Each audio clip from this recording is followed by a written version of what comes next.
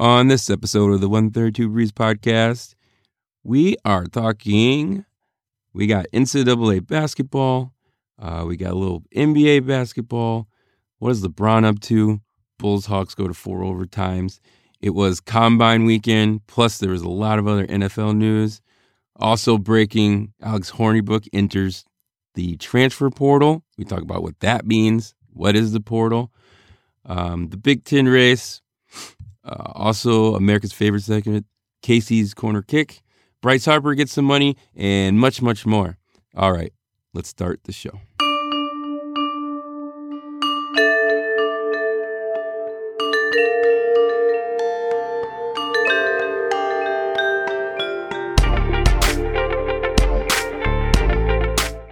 All right, we're back with another episode of the 132 Breeze podcast. As always, this is Marlo, joined by Casey.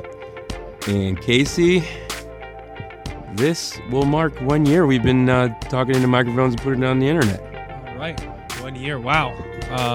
I know we talked about when it was episode 50 or 52 that it was getting close, thinking we did one each week, but obviously we had a couple more in there. So officially been over a year. Time flies. Wow. All right, yeah. Time does fly. We put that first one out in February 28th of last year, and we've been trucking along ever since, and I appreciate everyone coming along for the ride. It's been good. Yeah, thanks, Marlo, for being here. Thank you to all our listeners for being here. I hope that our conversations have helped each of you follow our teams, collectively our teams, a little bit more this year, and that we've helped you enjoy it a little bit more. That's what we're going for here, and I hope that we've done that and we'll continue that going forward. All right, so giving the people what they wanted. Yeah. Where should we start? Where should we start this week? Basketball? Yep, let's start with basketball. Maybe not the most enjoyable week. I think we put a little bit of the jinx on when we were prognosticating that they should win. Yes. Both of these. That did not happen against Indiana in the middle of the week. Losing a late game, Marlo. It was a late game. Very late game. It was a late tip. What was it, 8 o'clock tip off? 8 o'clock tip. That's 9 o'clock in Indiana, so I'm surprised that anybody there was awake for the end of the game. It went double overtime, Wisconsin losing 75-73. And, you know, the thing with the not only late games, Marlo, this goes double overtime, as we mentioned, and then we lose. What am I supposed to do then? Just go to bed? It's like 11:30? Yeah, it's 11:30. You're all hot. It's all mind going everywhere. You're just laying there all mad about, the last whatevers of the game. Yeah, you can't just go to sleep. It's the worst. It's the absolute worst, especially when you lose. It's the worst. Yeah. Because if they win, I go to bed happy and not worried at all, and then they lose and I'm thinking of every little bounce that went the wrong way or call that I didn't agree with, of which there were many. But it was tough. I guess, where do you want to start with our analysis of the game? Well, I think we can start at the end. Okay. For the most part. I mean, that's where the game was. I guess during the game, obviously, I think we both thought going into it, it'd be a easier win than a 2 overtime loss. So It was obviously closer than expected throughout the game, and I was just kind of waiting for the Badgers to pull away at some point. But fast forward to the end, just execution, and parents tell your kids that they need to make their free throws because that wins games, and that's what we didn't do. Did not hit free throws down the stretch. And then, of course, the last play of the game, in the second overtime, just allowed with, I think it was 7 seconds left. 7 8 seconds. 7 8 seconds left. Went to full court.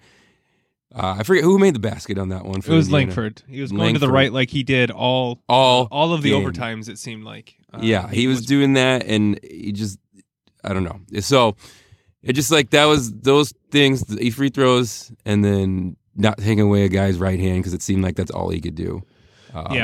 Is really the things that stick out to me. Yeah, I think I rewatched, or kind of, at least in my head, that last drive by Langford like 100 times, and it seemed, just watching again, to break down that play a little bit, if I may, Marlo. It seemed like Iverson thought that Trice was on his left, which would have been to the right of Langford where he wanted to drive, but they ran that guy in motion underneath Iverson, and I don't know if he realized that. So Trice wasn't over there to help on that right-hand side, and then with Happ being out from previous fouls, very weak fouls, but previous fouls on Langford driving to the lane, Reavers was in there, and he was too far under the hoop, kind of hugging the other big man too much, and wasn't able to get over to help out in time. It seems like two guys that just were a little bit out of position in that last play. That said, that was one instance of him driving to the lane, going right. That happened, it seemed like, every time down the court. But you mentioned kind of execution-wise, in double overtime, I think we had some conversations among me and you and some of our other friends about, the coaching towards the end of the game. And I think this always comes up to be something, but at the end of this game, in double overtime, we got to the line 3 times, going 1 for 6. We went 0 for 4 from the field, one of which was a really bad Davison shot. But 2 were layups. A Happ and Trice missed layups in overtime. And I guess my point I wanted to make was... So did Iverson. And Iverson. So it was like 3. Maybe it was Iverson instead of Trice. I might have gotten that wrong. But these are positions you try to get your players in. That's what coaches can do. They can get their players into position to perform. And 1 for 6, 0 for 4 from the field that weren't getting it done. Let's say one of those was a bad shot. Just a tough way to lose. Maybe they were as tired as I was watching. And it was getting later and later. Yeah, I think to that point though, it's because it's a pattern, and I think that's why this discussion.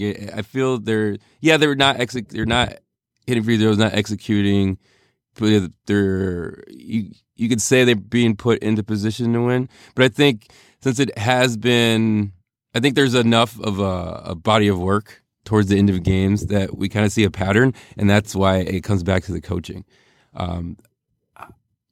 I don't know. I don't know if that's a direct correlation. I think the biggest thing I could point to, if I was going to point out knick-knack on coaching, was the 7 seconds left and not pressuring the ball in the front court. Yeah. That's kind of questionable to me. Where were you thinking at that time?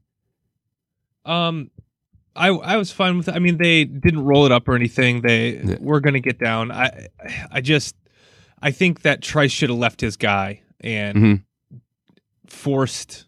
I guess I was earlier kind of explaining why I thought it was a mistake on defense, but I think he should have left his guy, let him go, and then if he makes that pass, then Iverson can jump over and contest a tough 3-point or at least a long 2-pointer there. I was fine with him not doing that, but I would have liked to see something other than just one-on-one defense on that final play. Yeah. Well, I don't. I mean, I just feel like we should. If it was me, I would hope that they would pressure the ball, take a little more time out of the clock, so that it just seemed like they had, for 7 seconds, they had enough time to collect themselves to actually run a play, which I don't think should have been the case. Right. But I don't get paid to coach these players, so who's listening to me? So but to get to double overtime, however, we had to stop the 2 previous game-winning attempts, which I thought were pretty well defended, resulting in some tough shots for Indiana. And Trice had to make 3 free throws, somehow fooling the defender on a pump fake up into the air to foul him so that he could get those 3 free throws. What did you think of them interviewing Trice's father? Yeah, between free throws 2 and 3. What was that? That was like Dan Dockage. They said he was watching his parents while doing the free throw, and then all of a sudden they got the sideline reporter go over there and interview while he was shooting. Right? It was between the second and third free throw. They called a timeout, I think, to ice him or whatever. Right. And it was a thrilling interview by his father. Yeah, I mean, I couldn't. I was. It was not entertaining. He didn't add anything to it, but it was amazing, how calm he seemed. And I guess this is his second kid to go through a Big Ten school, and so he's been in this kind of situation before. This isn't his first time, but he's just kind of you play basketball. It's like, Yeah. wow, this is crazy. And then Dan Dockich is there freaking out, and he was talking about if it's harder as a player, coach, or parent, and he says this, as a dad, you die. It's so dramatic. Like, wow, jeez. And I don't. It was such a weird thing in the middle of the game not middle of the game, but middle of a clutch moment in the game. Absolutely crazy to see him there. I can't believe that they found him to give the interview. It was unbelievable. Although they probably had time, right? Because there was like 1,000 video reviews in this game. It was that was another thing that made it so long. That's true too. But that was. We spent a lot of time talking about this loss. Yeah. Okay. Is there anything to kind of wrap it up? Tie a bow on it. No, I just it's one we lost. It's I keep saying it's tough to win on the road in the Big Ten, and I think we'll talk about this maybe a little bit more when we talk about the Big Ten. But the bottom teams are playing pretty well. Maybe we'll talk about a little bit more about the Penn in the Penn State game. So yesterday at noon, so an early game. I don't know how you felt, Marlo, but I didn't realize it was a noon game. Until day of. I was maybe it was Friday night. It was Friday night. I was like, oh, what time do the Badgers play tomorrow? Oh, it's at noon. Okay. But it seemed like at least the atmosphere in the stadium also wasn't sure it was a noon game until 1 o'clock, because it was a slow, lethargic start all around, I thought. I'm glad you brought this up, Casey. Yeah. So actually got to go to the game yesterday. Oh. Shout out my wife. She surprised her tickets. So I had that same feeling inside that arena. Okay. Like, where is this crowd, and why aren't we waking? Like, why aren't we waking up? Yep. I didn't know if that's just the early like an early Saturday game, or this is I don't know. It's been a while since I've been in the Kohl Center for a game. Yeah. Didn't know it changed, but yeah, it definitely had a feeling of just, okay, we're here right now until it was like evident that it was going to be a close game down the stretch. Yeah, I think it seemed really quiet to me until we started making the run, kind of fueled by Brevin Pritzel, who we'll talk about in a little bit here. But I think when we were down 7 or 8 in the second half, and then we started making a couple of shots, eventually getting even at 38-38. That's when it kind of woke everybody up, and the crowd got into it, I think, and kind of energized the team a little bit with that run. But it was, were you there for 90s Day? It was 90s Day, right? It was 90s Day. It wasn't as prevalent as the, was that Northwestern when they had theirs? Yep. I don't know how it was on TV or predicted on TV. I couldn't tell, to be honest, until they played Mbop and then mentioned it. And got it. That was... Because it was like an important part of the game, and I was like, "Why is DJ Shauna playing Mbop?" A weird one. And then, there was a lot of '90s bangers out there. Student section. There's some okay costume, but for the most part, I felt like most of them didn't know it was '90s night either. But yeah, definitely in the thick of '90s nights with all the DJ Shauna spinning the hits from the '90s. Yeah. So aside from the that highlight of the game, as I mentioned, Brevin Pritzel was the highlight of the game. He played what I think is the best game of his career, scoring 17 points. He was 5 for 5 from the field, 4 for 4 from 3. He was 3 for 4 from the line, gathered 2 rebounds. Mm-hmm. He created the turnover on the no call at the end of the game, and then got fouled and kind of gave a cocky little wink over at the bench when he missed his first free throw. Yeah. But made the second one to put him up 4 and seal the game. Yeah, it was a heck of a run by him at a time that we really needed someone to step up. It just seemed like some of our Nora players were, I think they talk about just kind of having a lackluster game, and Pritzel stepped up at the right time to fuel that run. Yeah, I was really hoping that being back at home, we'd see a couple more of the shots go in. Obviously, it did for Pritzl, but Davison struggled again against Indiana. He went 1 for 11 here against Penn State. He went 1 for 7. What's going on with Davison? I don't know. What is I don't know.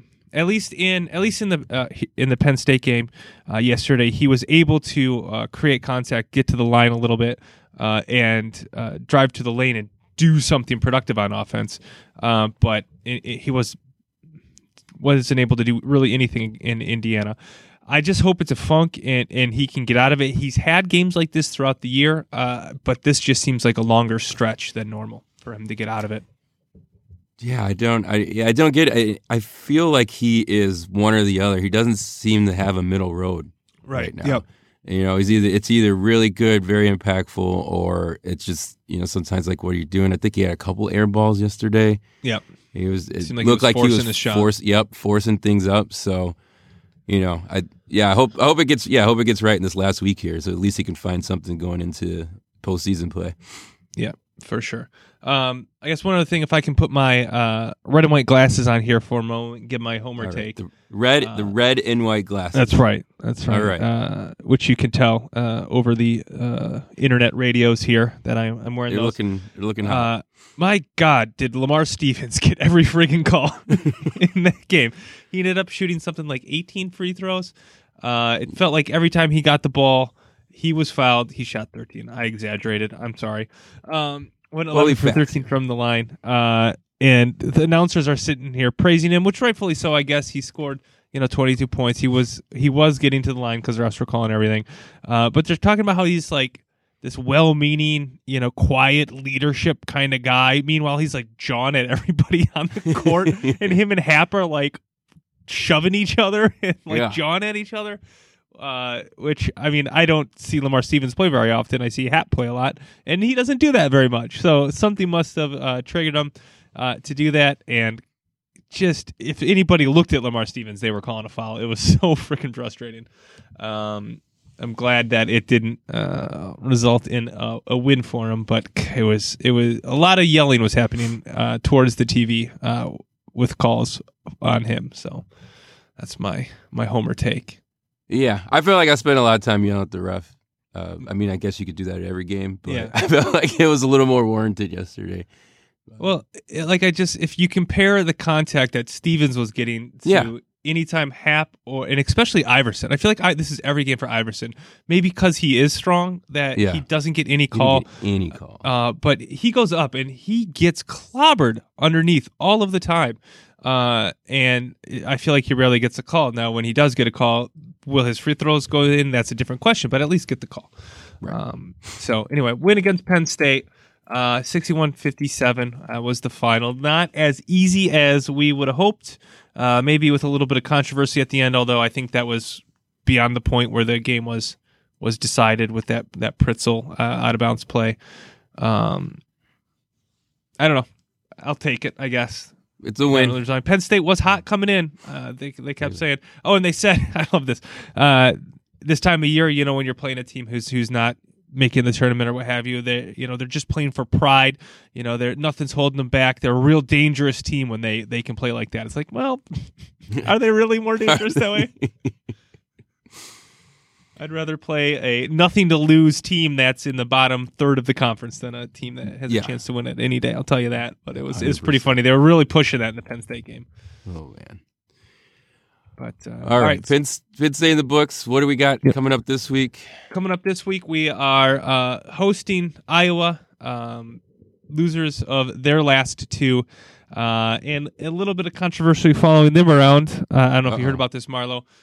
During their 90-70 loss at Ohio State, Fran McCaffrey was not too pleased with the referees getting technical during the game. He followed the referees into the tunnel, and a reporter from the Toledo Blade, Kyle Rowland, tweeted out, wow. Great way to start a tweet. Wow. Iowa coach Fran McCaffrey was just screaming at an official walking down the hallway of Value City Arena. He said, quote, "You cheating mother effer. You're an effing disgrace." So take that, officials.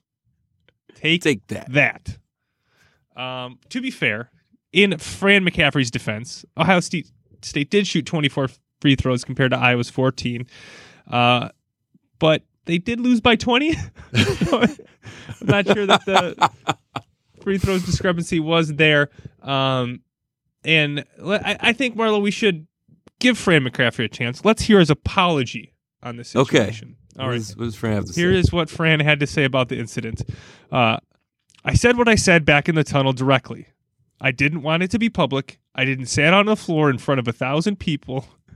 I said it directly to him, and somebody ended up hearing it. Okay, that's unfortunate, but that's the reality of this situation, he said. Is that an apology? I don't think that qualifies as an apology. I was going to state some facts for you. Yeah. I said it. I didn't mean for anyone else to hear it. That's on them. All right? It's unfortunate. It's unfortunate that they heard it, not that I said it. Oh, fantastic. And then the article says he clarified that he did regret his words. Where? I didn't hear any of that. And then he says, I think if you look at every coach, there's been issues with officiating at some point during the season. So this is not an isolated incident of one coach, isn't it? Then because of these comments and apology or lack of apology, Fran McCaffrey has suspended for 2 games. So take that, Fran McCaffrey. Take that. Take that. Fran is always good for one good meltdown this season. And they're always glorious. And just to prove that it was the officiating in that game that lost the game for them, they went out the next game against Rutgers again without Fran McCaffrey, and he will miss the Wisconsin game when Iowa plays Wisconsin this week. They went out and proved that it was just the officiating by losing by 14 to Rutgers at home. So there you go. Vindicated or not. All right, so that went off on a tangent there. I'm sorry. Let's bring it back in. Bring it back in. All right, so we play Iowa on Thursday at 6 p.m. That's going to be on ESPN. And then Sunday, we finish out the regular season at Ohio State, who, as I mentioned, just blew out Iowa by 20. Thank you to the officials. But after that game, their best player, Wesson, was suspended. It was apparently for a violation of athletic department policies or something like that. I don't think it's been clarified. It sounds like rumors are, based on the article that I read, that they don't expect him to be back for this Wisconsin game. They expect him to come back for the Big Ten tournament. So in their only game without him since that suspension, they got blown out by Purdue 86-51. So that's what we're looking at this next week. And again, that Ohio State game is on Sunday at 3:30. That's what's ahead. So I know we did this last week, but winnable games, we think? Winnable games. Iowa, yeah. We can. I mean, good thing we have Iowa at home. Senior night. Yep. Should be able to get that. Ohio State away. It'll probably be along the lines of the Indiana game, a close game, but we should be able to actually pull this one out on the road. Yeah. I think especially without Wesson, they might not have the front court depth to handle Happ and Iowa. I mean, they have the shooters to win any game, with Bohannon most notably, but it seems like they're not interested in playing without McCaffrey, and this seems to be a trend with Iowa. They just kind of fall off towards the end of the season. I hope that continues against us, but knocking on wood, hopefully we can finish out strong here to end the season. All right, that's it for Badger basketball. Marlo, you got anything else there? No, I think we're good. I think we did a good job there. All right, excellent. Let's stay on campus, though. Take a little walk around campus, leaving the Kohl Center. Football still headlining our around campus section, Marlo, with news that one Alex Hornibrook has entered the transfer portal. In the portal. Marlo, what do you think it's like in there? I know. I saw you tweet that. I thought it was really good. Yeah. I don't know what the portal is. First of all, is this like the first year of the portal? I think so. This is the first I'm hearing of the portal. Right. Or did I just not? Yeah. Or is this the first time they're reporting on the portal? I guess. I don't know. Was it just the first year? I think and they of just it like decided to actually like name the portal now. It's the portal. I think it's the first year. I don't really know what happens when you enter the portal. I think it's like an airport lounge. Like you go in, and the doors but they open like from the middle. One of those like futuristic doors. Like it opens from the middle. You go through the portal. It's kind of shimmery, and then it's like an airport lounge. Oh, it's nice. You got a little mini bar over there. Yeah, you're getting courted. You're getting courted all over. Bunch of couches and stuff. Right. People read newspapers. Just kind of waiting for their next team. I don't know. Waiting for the next team. It's kind of fun. Somebody comes in. Oh, yeah. Mr. Hornibrook. Mr. Hornibrook. So Mr. Hornibrook enters the portal. I think if you were in the Wisconsin world, it went kind of crazy for a couple hours there. Yeah. When I first got wind of it, it was like I was surprised initially, like very surprised because obviously we haven't even started spring ball. So my initial reaction was like, was very surprised it's happening now, not surprised it's happening because spring practice hasn't even started. And I feel like the only thing that could have happened for him to put himself in the portal and put his feet up and wait for his next team is that he had a stern conversation with Paul Chryst. And it was either going to be an open competition, he didn't like it, or Mertz is like the real deal and he's just going to be a starter. So I don't know. I'm interested to see, or hopefully maybe more will come out once he transfers. But that was kind of my initial reaction. Yeah. I guess mine was I was surprised in my reaction in that. I mean, maybe it's just that I'm a little bit of a squish, but I was a little bit saddened by it.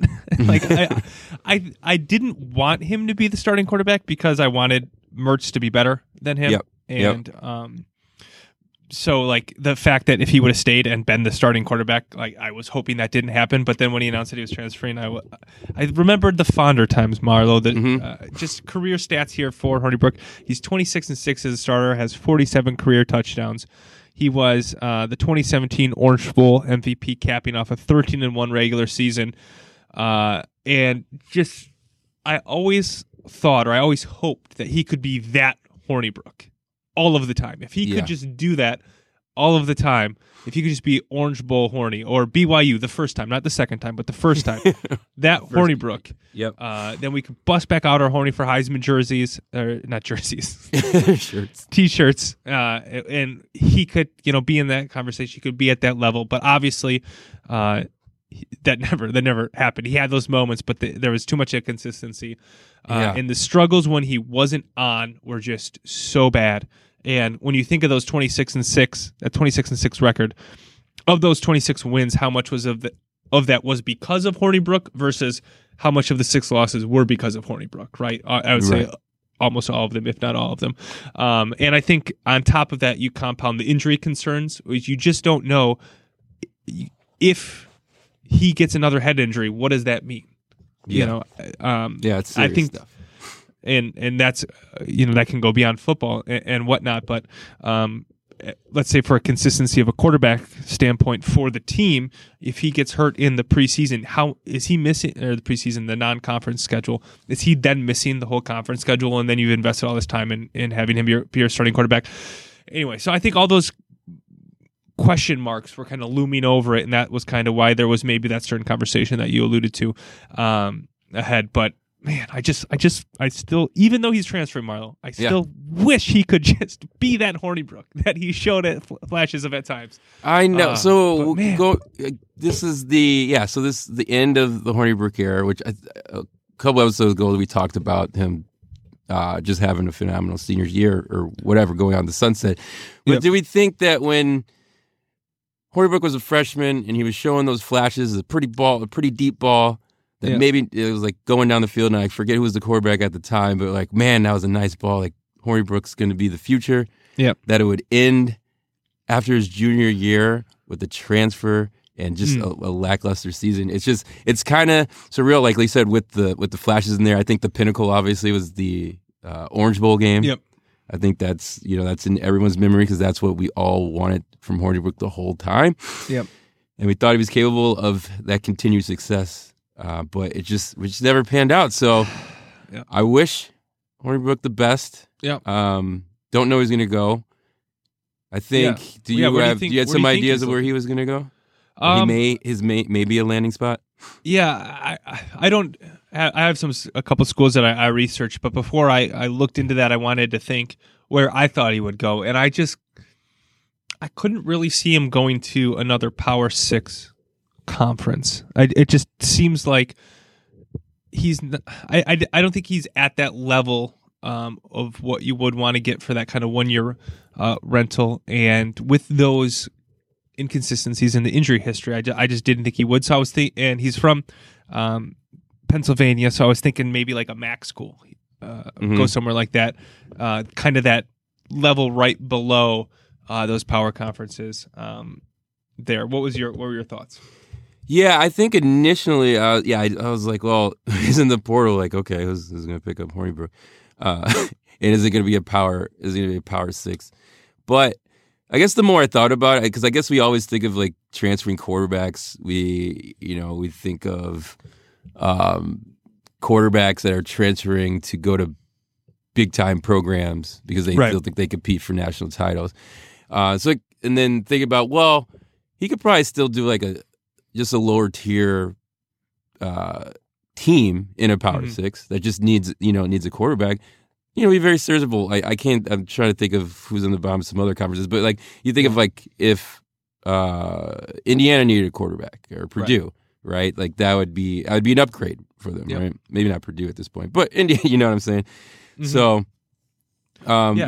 maybe some of the not my top tier teams in those Power 6 conferences, but I still could see it going to a Power 6 at that point.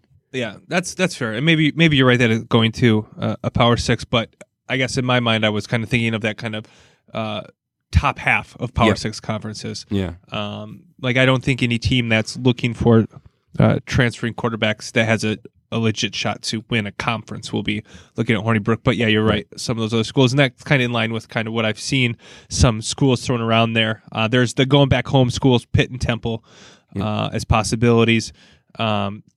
Three schools that have new coaches, Tennessee and Georgia Tech. Now remember, Georgia Tech doesn't run that crazy option anymore. That was my first thought. I was like, wait, what? Hornibrook's is going to be running the triple option? Okay. He would not last. He would not last in that system.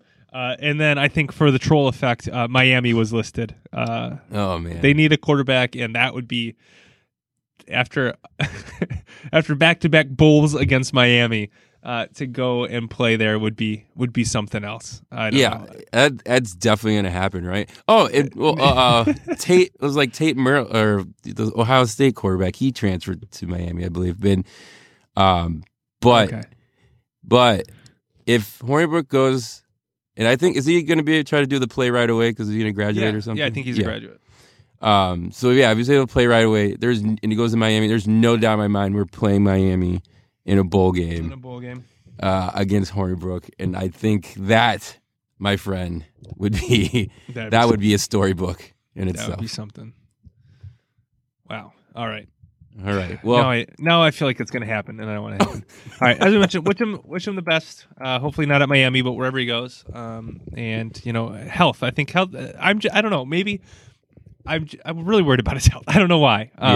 The concussions kind of scared me last year. So hopefully he stays healthy and finishes out his career on a high note, unless he's playing Wisconsin in a bowl game. All right. Elsewhere around campus, Marlo, the men's hockey team finished up their regular season with double overtime wins, with two separate overtime wins, not a double overtime win against Michigan, winning 5-4 and 4-3 in overtime. With those wins, they passed Michigan from 6th to 5th in the Big Ten standings. So now they take on Penn State in the first round of the Big Ten tournament. Friday night at 8, and then Saturday at 6, and then if necessary, they'll play on Sunday. So they're doing that best of 3 in the first round there. Women's hockey, 2 resounding victories over St. Cloud State, winning 5-0 and 8-0. So they did not need that if necessary game. From now on, the conference championship tournament for the women's is single elimination. So they play Ohio State on Saturday, and then the winner of that will play the winner of the other semifinal. Minnesota will probably be there as they're the number 1 seed. So let's just say that. and they are the women's hockey team is 1-1-2 with 2 draws. If you remember, at the end of the season, Marlo, they drew against Ohio State twice, so a pretty even matchup. So we'll have to keep a close eye on that on Saturday. And then finally, or not finally, I have 2 other ones. Women's basketball, a tough week. We said they had a long week with 3 games. All of them turned out to be losses, losing to Rutgers, Ohio State, and Michigan. They finished 13th in the Big Ten, so next to last. And they start the conference tournament Wednesday at 1:30, playing 12-seeded Penn State. Now, lastly, Marlo, softball. Softball season's here. Can you believe it? The softball team won. I had 2 big wins, 2 ranked wins, defeating number 9 Texas and number 15 Arizona State. So a very hot start for the Badger softball team. That will wrap it up for Around Campus. Let's journey on now to some other campuses, Marlo. All right. And I guess the most pressing thing on other campuses, as far as I am concerned, is the Big Ten race for basketball here. A 3-team race we mentioned last week. Purdue and Michigan kind of took care of business. Purdue winning against Illinois, and Ohio State, Michigan defeating Maryland. Michigan State took the tumble, losing to Indiana. So even when we lose to Indiana, it's not their biggest win of the week. They went ahead and beat Michigan State. So I talked about earlier, these bottom of the conference teams, or I guess Indiana's probably middle of the conference, right? But Indiana, Illinois, Penn State, those types, the teams who are playing with nothing to lose, very dangerous. But they are getting some results, and Indiana knocked Michigan State off yesterday. So Michigan State is now 1 game back of Purdue. Michigan is a half game back. Purdue faces Minnesota and Northwestern, and if they win those 2 games, they win the Big Ten title. And I don't know if you've watched any Big Ten games, Marlo, but you're reminded, like, every timeout break that few people know, or a lot of people are surprised to find out, that Purdue has the most Big Ten championships. Wow. Thanks. I know. I appreciate that. If you've watched a minute of Purdue basketball, I feel like you know that because you are reminded all of the time. Yes. Yeah. It's the equivalent to, like, the Celtics and their championships. Yeah. So I think with Michigan State's loss, I think Purdue, 2 winnable games, they should have this, and Michigan State have to play each other yet this season. So one of them won't be in the running. So Purdue's to lose with 2 very winnable games. I said that last week that I wanted them to win, and now I don't know. I don't feel like I don't feel that way. You're not feeling the same thing. I don't feel that way anymore. Although I think whoever would have quote unquote taken the lead for this race, I feel like I'd be feeling the same. I don't want them to win. So there you go. Hitchin, are you thinking Purdue's going to pull it out? I think Purdue. There's in a position where, thanks to the heroics of Indiana. Yeah, Purdue is now, they put themselves in a position to win this thing outright. So I don't, honestly, I think this is a typical Purdue team where they somehow find a way to get to the top of the conference. They're going to be talked about as a hot team, and then they'll find a way to lose in the first round of the tournament, of the NCAA tournament. Oh, yeah. When everyone has them like the Elite Eight for no reason.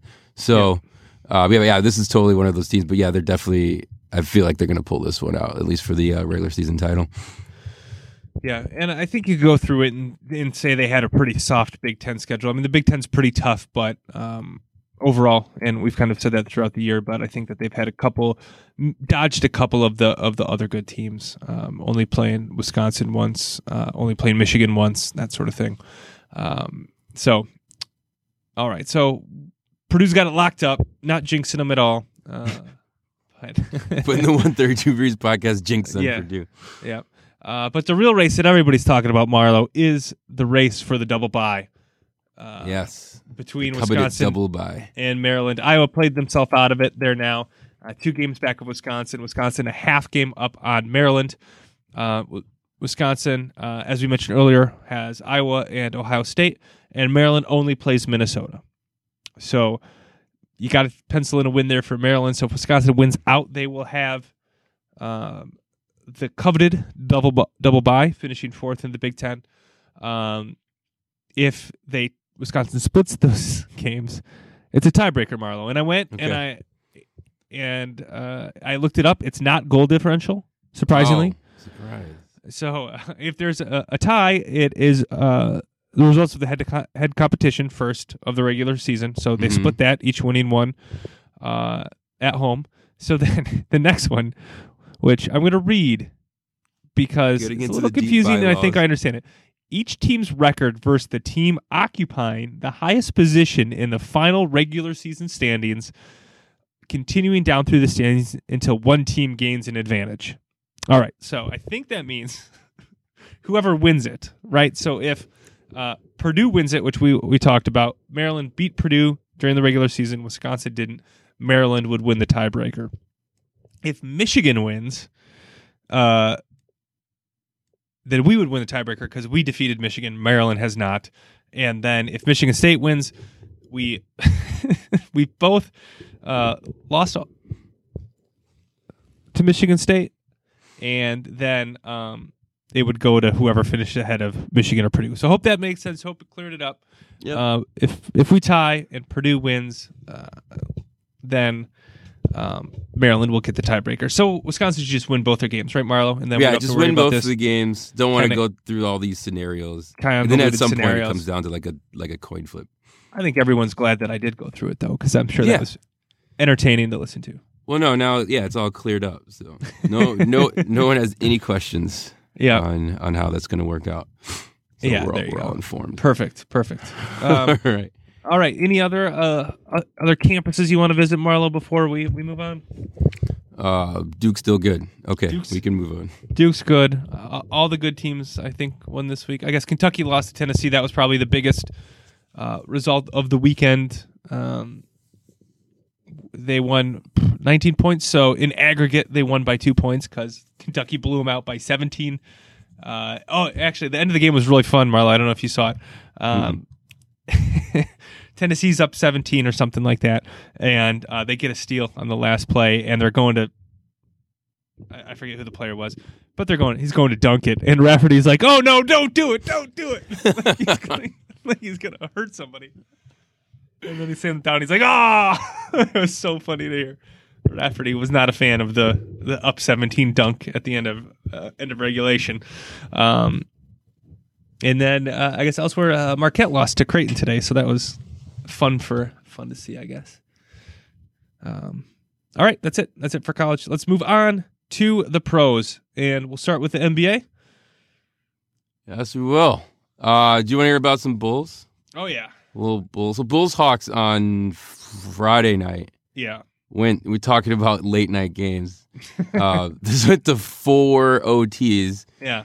With the 4 OTs, it was crazy. Trae Young ended up with 49 points, setting the rookie franchise record for most points by a rookie. It was actually really fun to watch. I think he only going into the fourth quarter only had 16 points or 12 or 16, somewhere in between there.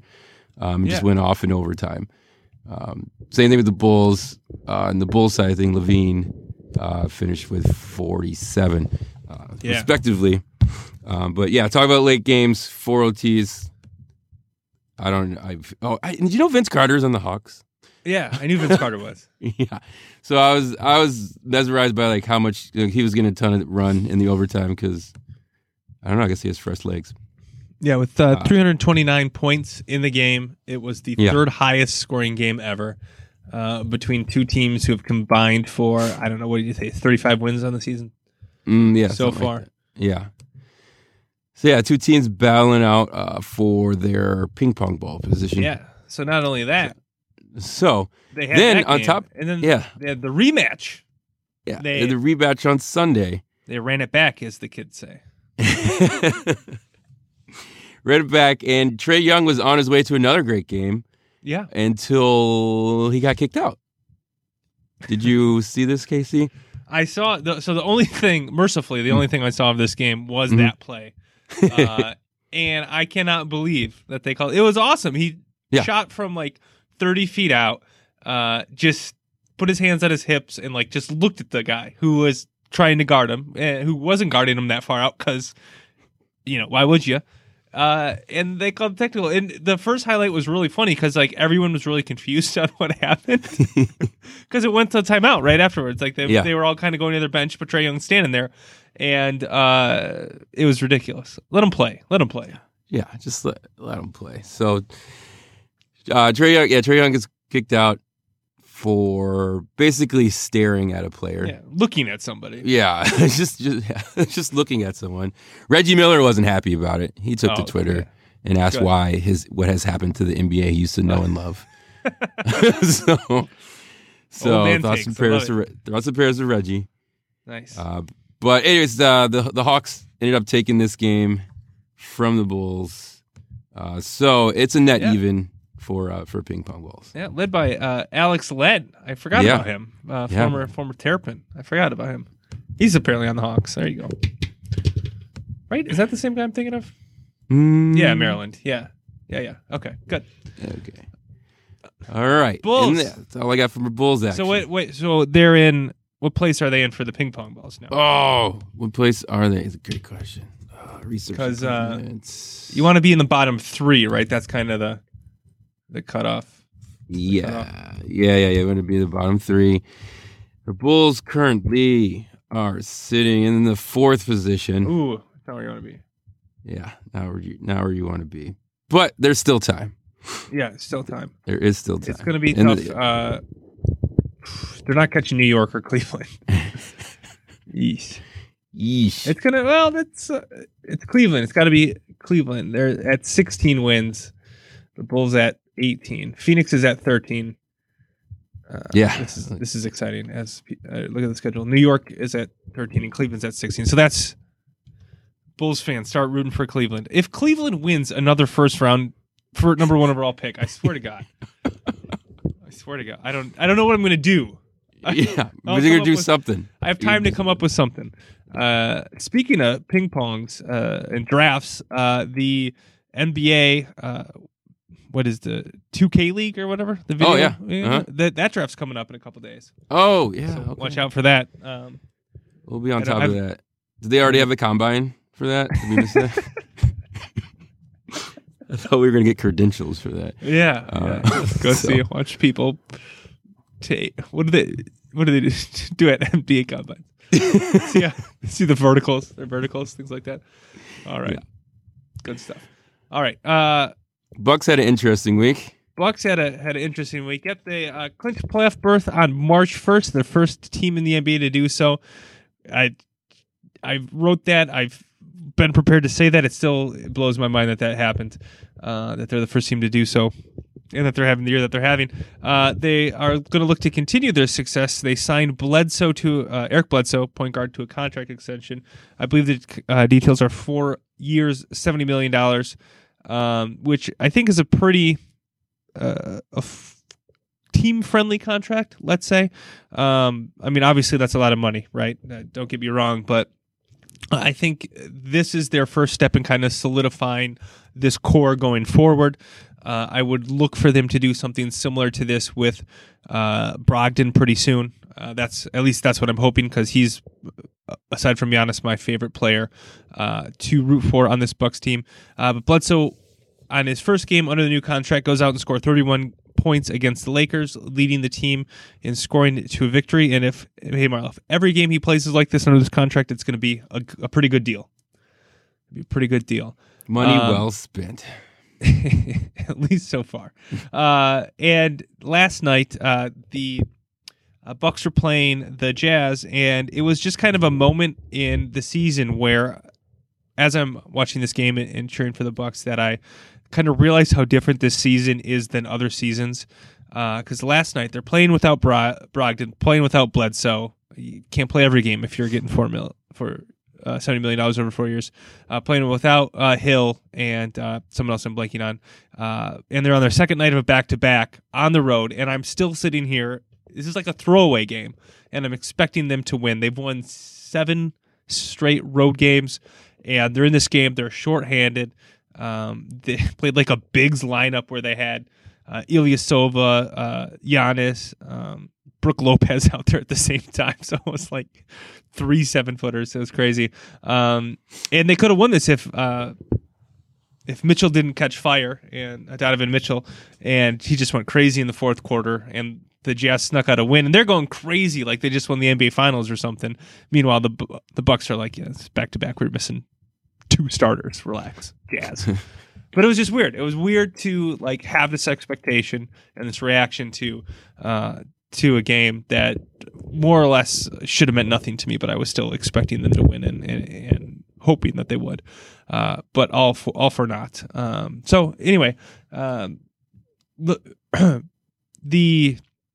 NBA now is coming down to the home stretch, getting close to the playoffs. Marlo, and I don't know if you heard about this, but LeBron has engaged playoff mode. Playoff mode. Was that what it was? Playoff mode has been engaged. Yeah, so activated. It's been activated. You're right. It's been activated. Yeah, playoff mode has been activated. I think this spurred from like there was. Did you see the viral video of LeBron no defense? Yeah. Oh yeah. That was going around, and obviously LeBron knew it was going around. So, he's going to play for real now. It's playoff time. I think. So, but since then, since the playoff mode has been activated, the Lakers are now 1-2. Yeah. It looks like the playoffs have started. Yeah. The 2 losses. One was to the Bucks, which I guess in my viewpoint is an acceptable loss because the Bucks are pretty darn good. But their most recent loss was to the Suns. And stat here for you, Marlo. ESPN Stats and Info reports that in terms of win percentage through at least 25 games, the Suns became the worst team a LeBron James team has ever lost to when LeBron's in the game. The Suns had a .190 win percentage entering the game. Yeesh. Not a good one. And if you thought the gif of him, no defense gif was bad, there's one of him throwing the ball in bounds off of the backboard. Nonchalant. Have you seen this? No. It has to be from the Suns game. But he's going to inbound the ball, and he just kind of like goes. It's not like he doesn't throw it. He like tosses it, like kind of sidearm, and I don't know who he's throwing it to. It hits off the backboard and goes out of bounds. Mm-mm. The back of the backboard and goes out of bounds, and it's the Suns ball. It looks awful, and it's like. Meanwhile, he's telling all his teammates to put in some effort and not get distracted. And man, these back-to-back gifts look bad. The Lakers, Marlon, now have a plus 600 or 6-1 odds to make the postseason, while it is 1-9 that they will miss the playoffs. They're 4.5 back with 19 to play. So, Marlon, I have to ask you this: How tough has this been for you to watch? This has been it's been a fun ride. It's been a fun season. I thought maybe there's a chance that LeBron can will his team to some sort of playoff run, but to kind of watch it the way it has gone, him trying to trade away the whole team, that not happening, and then I feel like his by activating his playoff mode, he's totally ready for summer break. And so he can get to all his movies and make Space Jam 2 and all that. Yeah. Yeah, that's what's so funny about him saying, this isn't the team if you're distracted. Yeah. It's like, you're making movies and rap records and like doing all this stuff. No, but you guys stay focused. You guys stay focused. Yeah, it's weird. If they don't get Anthony Davis in a trade, I don't know what they do. And there's a chance that they really can't do much, at least to get the kind of team that LeBron wants. And the strangest thing about this is he's kind of done this throughout his career, right? He's been in Cleveland, and he's kind of like ruffled feathers and not been happy with his teammates there. And then obviously things worked in Miami because they were winning. And then back in Cleveland, when they weren't winning, ruffling feathers, not really the team he wants. And then he joins this Lakers team. It was his choice to go there, and like he's ruffling feathers and saying this isn't the team that he wants, which sure, maybe this isn't the team to win that's in a position to win a title, but like this is the team that you joined. Everyone on the team has been there longer than you. It's I don't know. It always seems to play out in the media that everyone needs to make it work for LeBron, right? And everybody needs to find out how to play around LeBron. I would like to see him learn how to play with somebody else or fit into a team that doesn't have his handpicked players. It's very strange. And like I said, if they don't get Anthony Davis, it could get really bad in the sense that and by really bad, I mean they may not be able to compete for championships, which that if you have LeBron James and you're the Lakers, I mean, both of those things, but you combine those things, that's kind of what you expect. And even with Anthony Davis, I mean, that's going to be a very good team. Don't get me wrong, but like that doesn't fix everything. So it'll be interesting to see. And obviously we'll be watching closely to see if the playoff mode ever does get activated or fully activated, that is. For sure. Anything else on the NBA, Marlo? Yeah, you left out the Bucks signing Powell. Oh, is that official yet? It is official. I heard rumors that it was. So I first heard this, and it's rumored. Is it? No, whatever. it's official. Doesn't matter. All right, it's official. Fine. Marlo says it's official. It's official. And I thought, what do we need another 7-footer for? We got Powell doesn't have that outside shooting. I mean, he's an okay outside shooter, but he's another big body. That how will that fit in Budenholzer's system?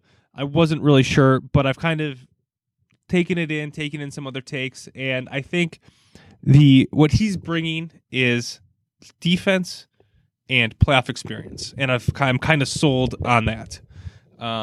That he's going to provide that kind of playoff experience to a team who largely hasn't gone anywhere in the playoffs yet. He can kind of hopefully, from a leadership standpoint, lead them and kind of be an advisor for that type of situation. That's what I've talked myself into on that. Awesome. Well, Pau Gasol to the Bucks. It's official. Breaking news. Yep. All right. NFL. All right, a few things happened this week before we get to the combine, because it was combine week. But there was a lot of NFL news going on because NFL is king. They stay in the news cycle. But first and foremost, Robbie Gould got franchise tagged by the 49ers, which I don't know in itself. A kicker getting franchise tag seems weird. It seemed to hit a nerve in Chicago that he got franchise tag, because there were these glory dreams that the Bears were going to be able to sign Robbie, and that was going to make it all the difference, and the Bears were to win the Super Bowl. So it kind of broke a lot of hearts. I personally think that the 49ers got trolled into actually giving the franchise tag for people putting out in the universe that the Bears were going to sign Robbie Gould, which they never said. At all, but anyways, props to Robbie, becoming the highest paid, by far the highest paid kicker in the game, due to a franchise tag. Yeah, I think kickers have been franchise tagged before. I think it's with Robbie Gould, it's you didn't want to sign him to a long-term contract, and you can pay him a lot more money than you otherwise might for this year, but it doesn't seem like his time in San Francisco is very long, so why not use it? And if you don't have anybody else to franchise, if you don't use it, you lose it, I guess, right? Yep. So, there you go. I don't know. It's a kicker. I think, it's a kicker. It's a kicker. Obviously, the Bears need a new one, but I don't know. Was it just a argument over money why he left in the first place, or what? Did his performance go down at all in Chicago? Or no? You know what? It's a good question. I can't remember back to the exact reasoning to be Robbie Gould. I'm sure money was a factor. He still was a pretty high paid kicker, and he wasn't. I'd say his last season, there was some that were missed. It wasn't the automatic that it had been, but it wasn't. Wasn't Cody Parkey crazy. So yeah, it just kind of learned for always want what we don't have, right? Right. Sure. All right. All right. So, moving on. Another news that came down on the wire during the week was our boy Jason Witten has retired from the booth. He's retired from the Monday Night booth. Yeah. And you know what he's going to do? What's that? He's coming back to football. He unretired from football. Unretired from football. And he's gonna be suited up for the Dallas Cowboys again next season because he quote wants to help this team win a championship. Well, I don't know. That's gonna happen. Still got the clapper there, Jason Garrett. Yep, Jason Garrett's gonna keep clapping away. Yeah. So this Monday night announcing job. So let me put it out there. Witten was not good. No, he was not. He was not good. But I feel like at this point, the Monday night job it's like a toxic position. Like you have to be great to go in there, or people are just gonna pick at you. It seems like people are just watching this to take shots at the Monday night announcer because it's the only game, because it's usually a crappy game that nobody really cares about, but they're gonna watch it because it's football. And like I said again, Jason Witten was not good. He had a lot of kind of foot in mouth sayings, calling people wrong names, saying people were having good games when they weren't. It's a tough spot to just throw somebody in, but I don't know who else you go get. It's a tough position that I think ESPN is in. With this Monday night slot. Yeah, you had the Boogermobile. you got everything there. I don't know who else are here. Maybe they bring Randy into the booth. But I think to your point, if you had the chance, would you? Is that something you'd want to do? Just because with this last crew, like they weren't. Like you said, Witten wasn't good, but it wasn't like god awful. Yeah. But if you just sat around Twitter, you'd think it was like the worst thing in the world. And do people just want to put themselves in a position to be able to do that? And it's kind of funny because as much people complain about like Gruden, all these years for being like so extra, I bet they take him. Everyone will just take him back in a heartbeat if that was the case. I don't know. I didn't like. I don't know. I'm not. I hope that they go with. I don't know. I can't figure out why they hired Witten in the first place. Mm-hmm. Like I obviously he was straight off the field, so I had no experience listening to him call a game. I don't get what they had there, and I'd rather that they went with like an experienced person, even if he might not be a flashy name, but somebody who like, might be. I don't necessarily know who that is. Maybe a Randy Moss, something like that. Where like I've seen them on TV. Yep. They're like, I know that they won't be awful. They may not be great, but they might not be awful. I don't know. I just don't know what to do. I feel like they put themselves in such a tough spot, going on some on this limb here. But we'll see. We'll see. Witten back to football. I feel like the social media mob chased him back. Mm-hmm.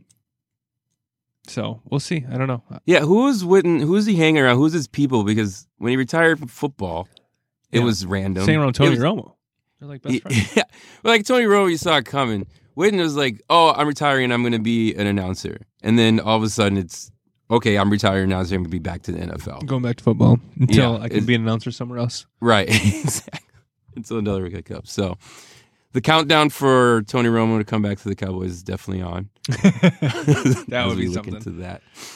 All right. So, it was Combine weekend. Yep. Did you consume some of the Combine? You watched some people in I shorts? saw that it was on ABC. I couldn't believe it was on broadcast television, although it was the middle of the day. But it was up against college basketball. I was zoned in on that, so I did not see any of the Combine. I've never been one to really take it in, but what occurred during it, Marlo? Well, here's a big winner. It's obviously been Kyle Murray, who didn't even throw at the Combine. Oh. You want to know why? Because why? Because coming into I was going to guess, but you can just tell me. Okay, but coming into the Combine or into this the draft, whatever. Kyle Murray, obviously, he was signed with the A's. Like he was 1-1, I think. First draft pick overall, was it? Anyways, contract with the A's. Turned the A's down so he could pursue the NFL. People were like, they're crazy, so much money in baseball, yada, yada. But, and then there's question to if he was going to be a first-round pick. Well, Casey, he measured in at 5'10" and 1/8. Ooh, 1/8. And now because of that, because he measured 5'10", he's now should be the number 1 overall because he's 5'10" and 1/8. So number 1 overall because he's that's what happened. like an inch taller. It was all of a sudden since he measured if he would have measured 5'9", then he just was like, oh, he can't play in the NFL. But since he's 5'10", 1/8, he is now considered to be the number 1 pick overall. I mean, I think this is a really interesting story, and I'm really interested to see where he goes. I don't think he'll be number 1 overall, although I have to kind of re-gauge how tall 5'10" and 1/8 is. That's what Russell Wilson came in at the combine. Oh, is it? Okay. Yeah. Okay, so how is it? So he's like Russell Wilson, Drew Brees size. That's fine. Yep. I think the way he could sling the ball around at Oklahoma, I'm really excited to see him play in the NFL. I'm glad that he is 1/8 of an inch taller than I thought he was. That's big. That's big. Huge. Yeah. He didn't even throw. He didn't do anything. He just measured. He went and got his height measured. His height and hands. Did he have to show up for that? Yes, he had to show up for that. He had to show up. Was for it on that. TV? Did they televise it? I don't think that part was televised, but it was great. It was. I don't think I've ever seen. I think we talked about this before, but how much you put in, like how much you put on tape, how much time you get, and then how it could come all crashing down because you didn't run the 40 time that you want to, or you had your height came in at 5'9", right? Right. And then all of a sudden, it doesn't translate anymore. That's what I was thinking. But for him to go to like question if he's gonna be a first rounder to, oh no, he's 5'10", that's cool. He should be the number 1 pick overall. It just seems crazy to me. Yeah. Yeah, and I remember hearing about hey, look, this wide receiver from Ole Miss is killing out there. He ran a 4.3 something, 40 and this, and it's like I understand that they're measurables and you can tell if somebody's fast, but like if you can't tell that they're fast by watching them on the field, like the separation that they get on routes, or even just by running straight on a football field, I don't get how you can like get anything out of this. And like, oh, he did 35 reps, he's strong. Well, was he blowing people off the line of scrimmage? Like, it baffles me how much weight can be put on these measurements, as opposed to, I think we've said this before, but anyway, Combine. No, I missed it. Darn. Shoot. Oh, darn. I have to watch it next year. All right. Well, I'm sure there'll be plenty more between now and draft day, but we got the what do they like to call the underwear Olympics out of the way. Yeah. Now that I'd watch. No, I'm kidding.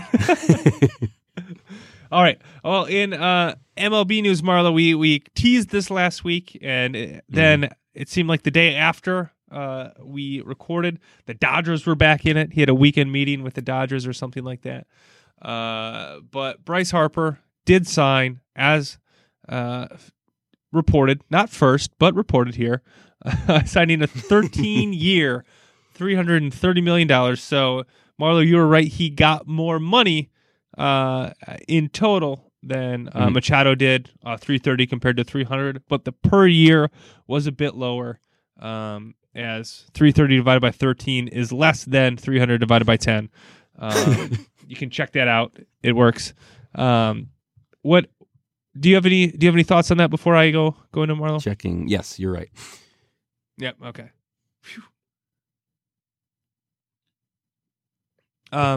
So the thing that surprised me the most about this, Marlo, was that there was a no trade clause and no options within the contract. It is 13 years through and through. He's going to be on the Phillies unless more. I guess he can want to be traded, but he doesn't have an opt out like Machado has, or Arenado. Is that how you say it? The Rockies player who signed Rockies, with yeah. a 3-year opt-out. So that surprised me. 13 years is a long commitment, to say the least. Yep. Probably aside from marriage or a mortgage, the longest commitment out there, probably. Yeah, no, it's a long time, and it's just at the end of the day, it's an untradeable contract, even if they were going to try to. So the Phillies have hooked Harper in for the long haul in hopes that this is what's going to be the blocks for a championship. I'm sure they're hoping within the first 4 years of that. But yeah, I couldn't imagine that this is going to be good, come year 9, 10, 11, 12, 13, that this is going to be money well spent. That's the beauty of a baseball contract. Yeah. Yeah, and it sounds like he turned down more money per year. I heard that the Dodgers were somewhere around 4 years, up to $40 million a year, something like that. Which is crazy per year, but obviously a shorter term contract. But he wanted the long term guarantee, so I thought that was interesting. I don't know if Philly fans are going crazy. They think this is the greatest thing ever. I just don't know how years 6 and on are going to be any good. Yeah, any good in this contract, but we'll see. So that's I guess my take on Harper. Well, congrats, Harper. If you have a chance, can I borrow $100 quick? All right. Anything else on the football? Football. Anything else on the baseball joint? No, I think that's it. Obviously, spring games are underway. Very exciting. Brewers are already getting hurt, so that's great. Yeah, I'm just trying not to read too much into the Brewers' early pitching woes. All right. Then it is now time to get to America's favorite segment, Casey's Corner Kick. All right, Marlo. Real up and down week here for Liverpool. In the middle of the week, they had all the offensive firepower that you could ever want, thrashing Watford 5-0, as they say on the other side of the pond. Then today, we saw the other side of that. All that attacking firepower was gone. They stumbled through a 0-0 draw with crosstown Derby rival Everton. It's one that they should have had. It was a very poorly played attacking game. Although Salah did have 2 chances more or less 1-on-1 with the keeper that he wasn't able to convert. But other than that, there was just a lot of wanting on the offensive side, and it's just some games they get like this, where with all the counter pressing that they do, all the speed that they have, that Liverpool just is unable to create chances. And as a fan, you just sit there and scratch your head and go, why isn't this working like it normally does? Liverpool now finds themselves 1 point back of Man City with 9 matches to go. A real tough spot for Liverpool fans. We had the lead there, a pretty comfortable lead at times, and now we're a point back, and Man City seems to be back on track. This week, Liverpool is up against Burnley, who's sitting 16th in the table. More or less a must-win with that kind of opponent, but it really seems like the title chase pressure is building up. At times, sometimes the goals just go in like against Watford, but other times they just seem to not be able to get it going like they did against Everton. So hopefully they can get it going against Burnley next week, Sunday. So if you're up relatively early Sunday morning, next week, tune into that. All right, Marlon. But more importantly, perhaps, MLS is back. It's back. It's back. I know you missed it, Marlo. And for some local flavor here, one of the marquee games over the weekend was the LA Galaxy and the Chicago Fire. At least for me, tuning in, that was pretty fun to see. I went to look up the score for the podcast. I just wanted to make sure that it did finish 2-1 Galaxy, as I remembered. But I Googled Chicago Fire, and all the hits were the TV show. Yeah. So that's it's the imprint that the Chicago Fire are making on the internet. and in America's hearts. Not a great sign, but the MLS is back. I've really, to be honest, Marlo, I've struggled to follow the MLS. I've tried to follow the fire. I've tried to kind of watch and pick a team. It's really been hard for me to kind of get behind it. That's not to say that the games are bad or the quality is bad. I've just had a tough time kind of grasping on to a team. Whereas in the EPL, for whatever reason, I was able to grasp onto to Liverpool and become a fan of that. So I guess I'm going to give it another try this year, see if there's anybody I can kind of latch onto and follow as a fan, because as we talk about in this podcast, it makes the sports all the more fun. And we'll kind of, I guess maybe in MLS we can kind of follow my tracking and trying to find a team in that. But I was assured that in the advertisements for the new season, it is the league with the most shots and most goals. Whoa. If you can believe that. So whoa. It is a most high-scoring most goals soccer league, or the defense is terrible. Right, yeah. Well, no, they're just playing West Coast offense. That's right. Yeah. It's the Big 12 of soccer leagues. It's the Big 12 of soccer. All right, so that's and in personal news, a tough draw for the Old Man League for me, 2-2. We ended up playing at 10 o'clock at night, so that was a disaster. It was the night after the late Indiana game, so oh man, I was not in top performance shape. Yeah, burning all your oil, man. Not that I ever am in top performance shape, but nonetheless, 2-2 draw. I know that everyone was waiting for that, so that is it for the corner kick, Marlo. All right. Well, I think that's going to do it for me, unless you have anything else. Nope. As always, again, it's awesome putting 1 year in. Thanks for the ride. As always, you can find us at Twitter, online, at 132breeze, Casey at Prof Badger Fan, myself at Barlow JR. Let us know what you think. Casey, you have any last words? Thanks, everyone, as always. And until next time, I hope all your favorite teams win all the sports.